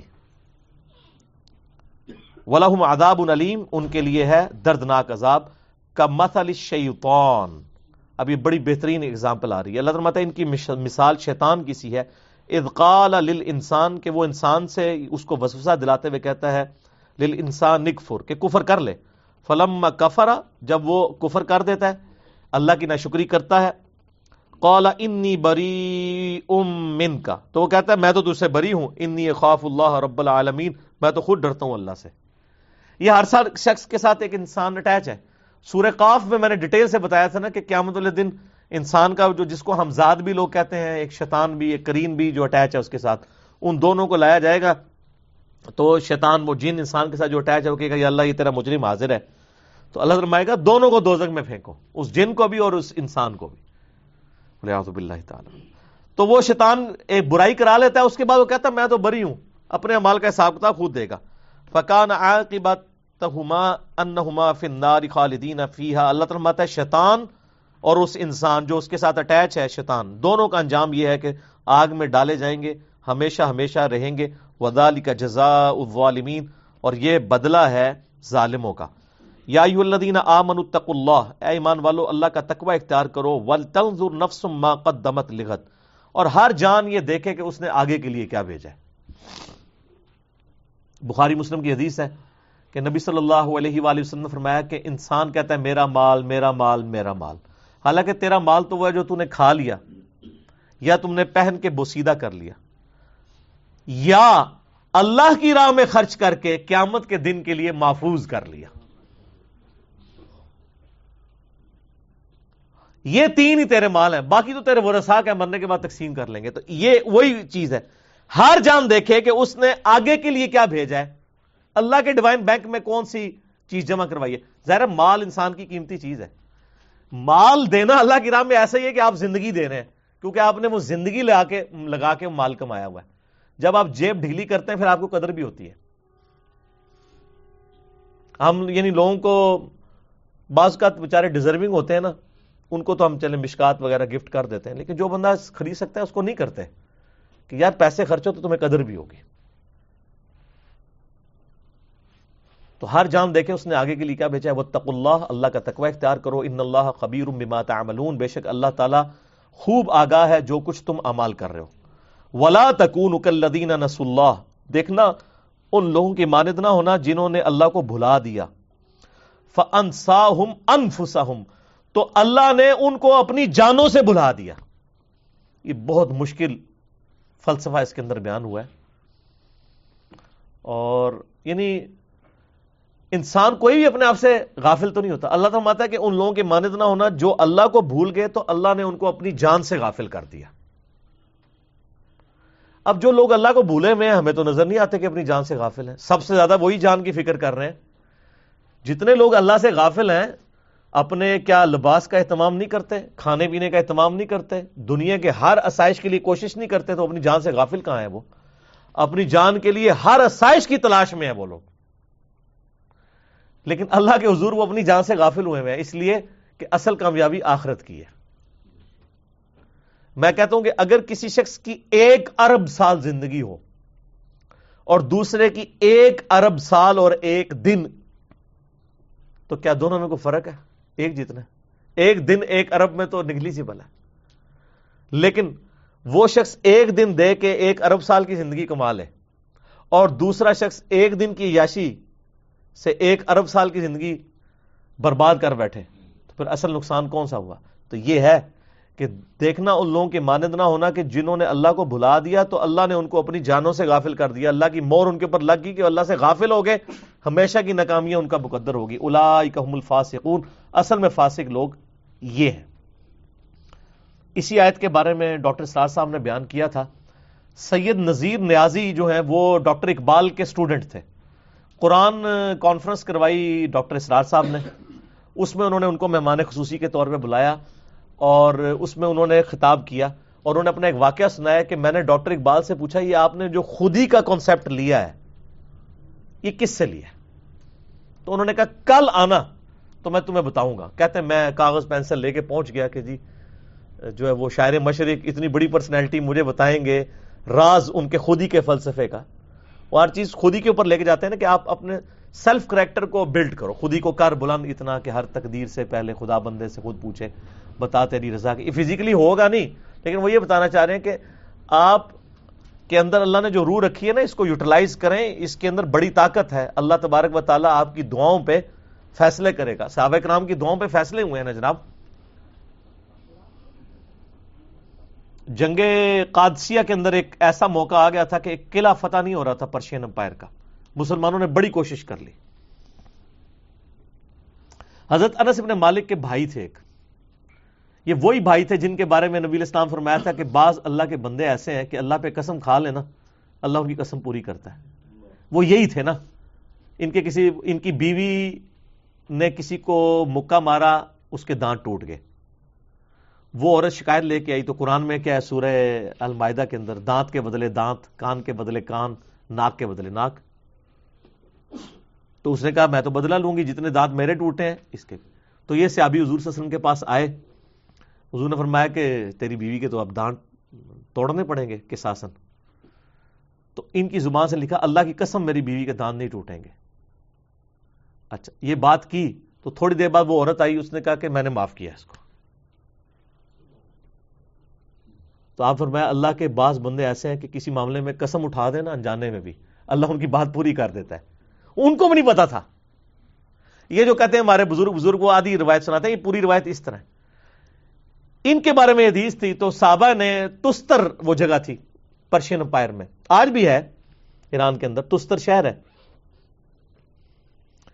تو صحابہ نے آ کے ریکویسٹ کی، اس سنن کبریٰ البیہقی کے اندر بھی آپ کو مل جائے گا اور دلائل النبوہ امام بیہقی کی کتاب کے اندر بھی مل جائے گا، یہ صحیح سند کے ساتھ.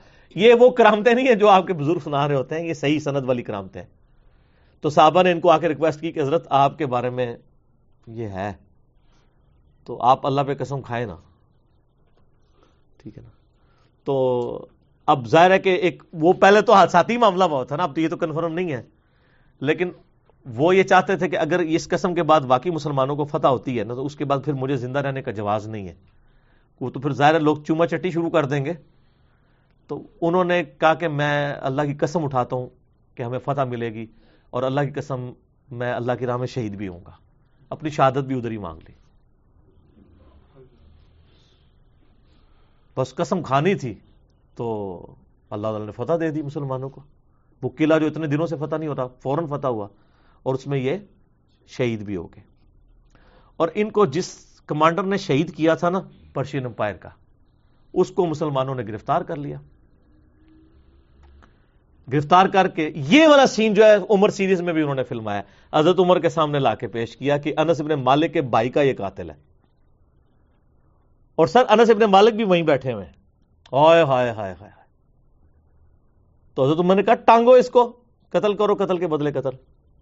تو کانپنا شروع ہو گیا. تو اس نے کہا کہ اے مسلمانوں کے خلیفہ مجھے پانی مل سکتا ہے؟ تو ان کا ہاں پانی مل جائے گا. موت کے وقت تو خواہش پوری کی جائے گی. وہ پانی کا پیالہ لایا گیا نا تب وہ کانپنا شروع ہو گیا. تو حضرت عمر نے کہا پیتا کیوں نہیں ہے؟ انہوں نے کہا کہ آپ مجھے پھر گارنٹی دیں کہ جب تک یہ میں پانی نہیں پیوں گا نا اس وقت تک مجھے گارنٹی ہے کہ آپ مجھے قتل نہیں کروائیں گے؟ انہوں نے کہا ہاں میں گارنٹی اٹھاتا ہوں کہ جب تک یہ تو پانی نہیں نہ پیتا تجھے قتل نہیں کروایا جائے گا۔ اس نے وہ پیانہ وہیں پہ الٹ دیا۔ تو وہی حضرت عمر نے کہا یہ کیا تو نے؟ تو انہوں نے کہا میں نے پانی تو پینا ہی نہیں تھا، آپ نے اتنے لوگوں کے سامنے یہ بات کی ہے کہ یہ پانی پیوں گا تو یہ پانی تو گر گیا، اب تو مجھے قتل نہیں کروا سکتے۔ تو انہوں نے کہا تم نے میرے ساتھ دھوکہ کیا ہے، اس کو پکڑ کے جو ہے قتل کرو۔ حضرت انس بن مالک وہاں کھڑا، ان کا امیر المومنین اس طرح نہیں، آپ نے وعدہ کیا ہے، بھائی کا قاتل ہے، لیکن اسلام کی جو سچائی آپ دیکھیں، ان کا امیر المومنین یہ آپ نہیں قتل کر سکتے، آپ نے اس کو زبان دی ہوئی ہے، تو میں نے معاف کیا۔ انہوں نے معاف کیا، اس نے کلمہ پڑھ کے مسلمان ہو گیا۔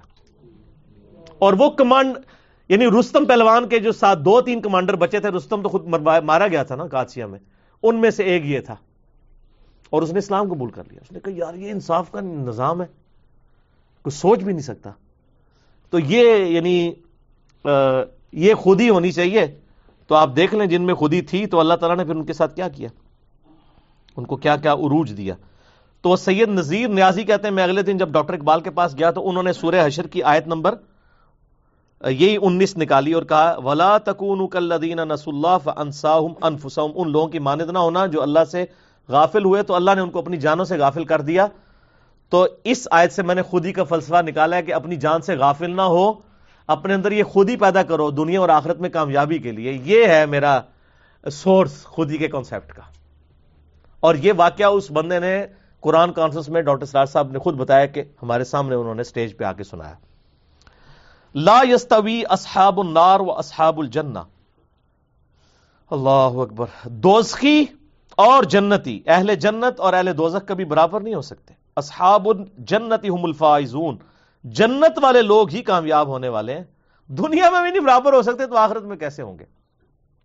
لو انزلنا هذا القرآن على جبل لرأيته خاشعا متصدعا من خشیۃ اللہ، اگر ہم اس قرآن کو پہاڑ پر نازل کر دیتے نا تو وہ بھی اللہ تعالیٰ کے خوف سے پھٹ جاتا، دب ہو جاتا۔ کیوں؟ قرآن اللہ کی صفت ہے۔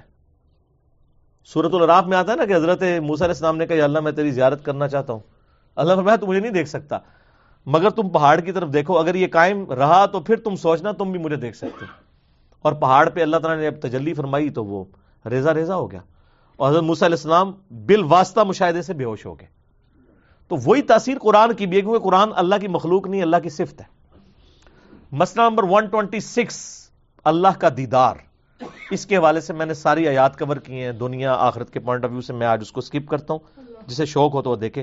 وَتِلْكَ الْأَمْثَالُ نَضْرِبُهَا، اور یہ مثالیں تو ہم بیان کرتے ہیں للناس، لوگوں کے لیے، لعلہم یتفکرون، تاکہ وہ تفکر کریں، ورنہ اللہ کی نہ صفات کی مثال دی جا سکتی ہے نہ اللہ تعالیٰ کی قدرتوں کی، یہ صرف سمجھانے کے لیے بتایا جاتا ہے کہ اگر یہ قرآن نازل ہوتا کسی پہاڑ پر تو وہ بھی ریزہ ریزہ ہو جاتا۔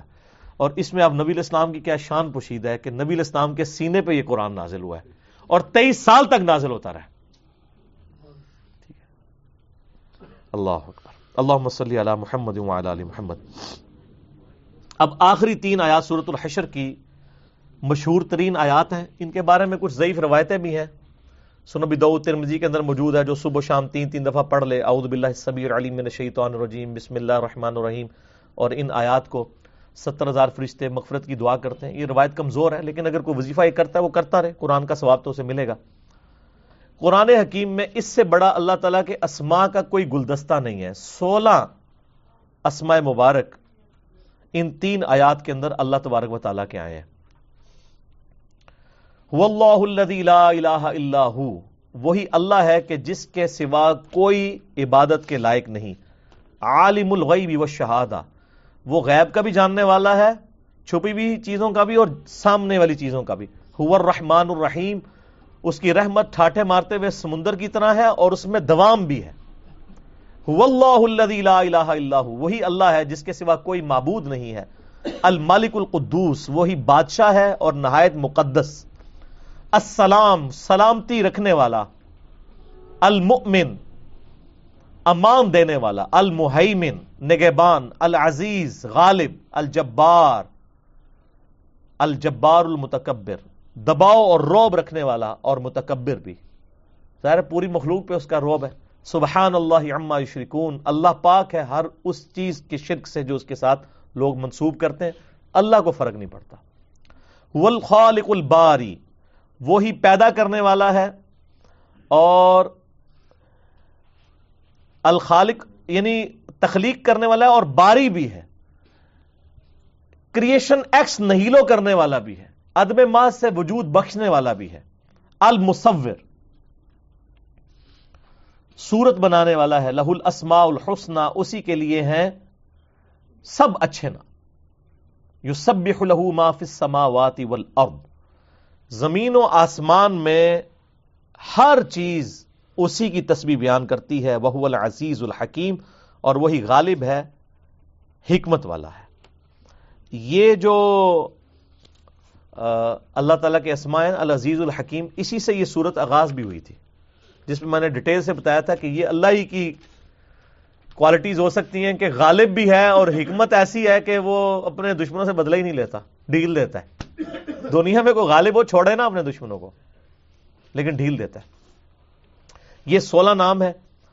بخاری مسلم میں حدیث ہے کہ اللہ کے ایک کم 100 نام ہے، 99، اور جو ان ناموں کو لے لے گا، لینے سے مراد یہ نہیں کہ زبانی یاد کرنا، ان کے ساتھ یعنی ایک انسان کی محبت، پھر ان اسماء کے ذریعے اللہ کے حضور وسیلہ پیش کرنا، تو وہ جنت میں جائے گا۔ اب یہ 99 نام ایک وہ ہیں جو آپ کے یہ تاج کمبری کے قرآن میں چھپے ہوئے ہوتے ہیں، ان میں سے کئی ایک نام اللہ تعالیٰ کے ثابت ہی نہیں ہے، یعنی وہ صفات تو ہیں اللہ کی، لیکن وہ نام نہیں ہے۔ ہر صفت اللہ کا نام بھی نہیں ہوتی، ٹھیک ہے نا۔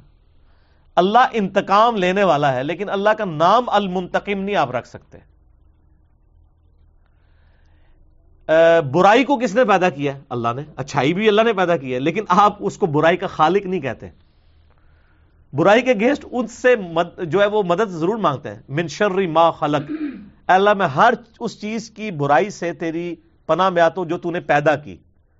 یہ تو آپ کہتے ہیں، وہ صفت کا اظہار کرتے ہیں، لیکن آپ اللہ کو برائی کا خالق نہیں کہتے۔ اے برائی کے خالق میں تیری پناہ میں آتا ہوں، نہیں، اے اللہ میں تیری پناہ میں آتا ہوں ہر اس چیز کی برائی سے جس کو تو نے پیدا کیا۔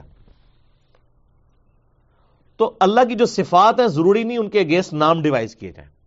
ہاں جو اللہ کے نام ہیں ان کے اگینسٹ آپ جو ہے وہ صفات کر سکتے ہیں، ان کو آپ بے شک ڈیوائز کریں۔ اور اسماء و صفات کے حوالے سے یہ بھی یاد رکھیے گا، جس طرح یہ اہل حدیث نے ایک بڑا فتنہ کھڑا کیا کہ وہ کہتے ہیں بھی جو قرآن و حدیث میں نام آئے ان کے علاوہ اللہ تعالیٰ کو نام سے پکارنا وہ توحید کی وائلیشن ہے، اللہ کو خدا نہیں کہہ سکتے، بھگوان نہیں کہہ سکتے، گاڈ نہیں کہہ سکتے۔ اس کے اوپر ڈاکٹر ذاکر نائک نے بھی پھر گرفت کی تھی، میرا بھی ایک کلپ ہے ڈاکٹر ذاکر نائک کے دفاع کے اوپر، جواب دیا تھا میں نے علماء اہل حدیث کو بھی کہ یہ آپ اسماء و صفات کا مسئلہ نہ بنایا کریں۔ اللہ تعالیٰ فرما رہا ہے وَلَهُ الْأَسْمَاءُ الْحُسْنَى، اس کے لیے اچھے نام ہیں۔ ہر وہ اچھا نام جو عربی کے اندر موجود ہے اس کی اگر ٹرانسلیشن کسی اور زبان میں کر لیتے ہیں آپ، ٹھیک ہے، تو ٹھیک ہے۔ اب رب ہے، اس کا آپ عربی میں تو کہتے ہیں پالنے والا، انگلش میں کیا کہیں گے؟ سسٹینر، اور اسی کو وشنو کہہ دیتے ہیں آپ سنسکرت کے اندر، لیکن وہ اس کی تمثیل نہ بیان کی جائے، لیکن ٹرانسلیشن تو ہو سکتی ہے۔ شاہ ولی اللہ دہلوی نے جو ترجمہ قرآن کا کیا نا، انہوں نے اللہ کا ترجمہ خدا کیا ہوا ہے، لیکن جب اہل حدیث نے چھاپا وہ خدا ختم کر کے اللہ ڈال دیا۔ سب سے بیسٹ ترجمہ مولانا مودودی نے کیا ہے، انہوں نے لا الہ الا اللہ کا ترجمہ کیا اللہ کے سوا کوئی خدا نہیں، الہ کا ترجمہ انہوں نے خدا کیا ہے معبود۔ اب جو انگلش میں کیپٹل جی سے گاڈ لکھا جاتا ہے، وہ آپ گورے سے بھی پوچھیں جو کیپٹل جی والا گاڈ ہے وہ کہے گا وہ ایک ہی ہے، چھوٹے جی والے وہ ان کے یونانیوں کے چھوٹے چھوٹے گاڈز ہوتے تھے نا، دیوتا، کیپٹل جی والا ایک۔ آپ ہندوؤں سے پوچھ لیں بھگوان، وہ کہے گا وہ ایک ہی ہے، چھوٹے دیوتا ہیں لیکن بھگوان ایک ہی ہے۔ تو وہ نام جو آپ یعنی ایکسکلوسیولی کسی ایک ہی شخصیت کو دیتے ہیں، سب سے سپرلیٹو نام، فارسی میں خدا کہہ لیتے ہیں، انگلش میں گاڈ، وہ نام اللہ تعالیٰ کے لیے آپ کہہ سکتے ہیں۔ وہ ظاہر ہے وہ انہی کے ترجمے۔ اب جب آپ نے کسی گورے کو سمجھانا ہے تو اس کو اسلام تو صرف عربی تو نہیں کہ عربیوں کے لیے نازل ہوا ہے، باقیوں کے لیے بھی ہوا ہے، تو اس کو ضد نہیں بنانی چاہیے۔ باقی شیخ زبیلی زئی رحمہ اللہ نے ایک کتاب لکھی ہے 99 نیمز آف اللہ کے اوپر، ان کا ایک یعنی ایک ریسرچ پیپر بھی چھپا ہوا ہے، ہماری ویب سائٹ اہلسنتپاک.com میں بکس والے پورشن میں آپ کو مل جائے گا کہ انہوں نے جتنے نام اللہ تعالیٰ کے قرآن سے یا صحیح الاسناد احادیث سے ثابت تھے وہ سارے جمع کر کے وہ 99 کی گنتی پوری کی ہے. اور 99 کا قطعاً یہ مطلب نہیں ہے کہ یہ صرف 99 ہی نام ہے اللہ کے. ایک مطلب عربی میں کثرت کے لیے بھی 99 استعمال ہوتا ہے. وہ تو سورۃ الکہف کے اندر سورہ لقمان میں نہیں آیا کہ اگر زمین پر جتنے درخت ہیں وہ کلمے بن جائیں اور سمندر سیاہی بن جائیں اور 7 سمندر اور سیاہی بھی مل جائے تو اللہ کے کلمات ختم نہیں ہوں گے. تو اللہ تعالیٰ کے کلمات، اللہ کے نام، اس کے اسماء وہ ختم ہونے والے. ٹھیک ہو گیا؟ تو اس حوالے سے میں نے یہ یعنی کلیئر کر دیا. انشاءاللہ سورۃ الممتحنہ اگلی دفعہ شروع کریں گے. آج تو میرا دل تھا کہ وہ بھی مکمل کریں، لیکن وہ ظاہر ہے کہ ایک شرح صدر اللہ کی طرف سے ہوتا ہے جب، تو وہ پھر میں نے چونکہ اب رٹی رٹائی تو گفتگو نہیں کرنی ہوتی. اللہ تعالیٰ سے دعا ہے جو حق بات کہی میں نے، اللہ تعالیٰ ہمارے دلوں میں راسخ فرمائے. اگر جذبات میں میرے منہ سے کوئی غلط بات نکل گئی تو اللہ تعالیٰ ہمارے دلوں سے معاف کر دے. ہمیں کتاب و سنت کی تعلیمات پر عمل کر کے دوسرے بھائیوں تک پہنچانے کی توفیق عطا فرمائے. اللہم صلی علی محمد وعلی آل محمد کما صلیت علی ابراہیم وعلی آل ابراہیم انک حمید مجید. اللہم بارک علی محمد وعلی آل محمد کما بارکت علی ابراہیم وعلی آل ابراہیم انک حمید مجید. سبحانک اللہم وبحمدک اشہد ان لا الہ الا انت استغفرک واتوب الیک وما علینا الا البلاغ المبین. جزاکم اللہ خیرا.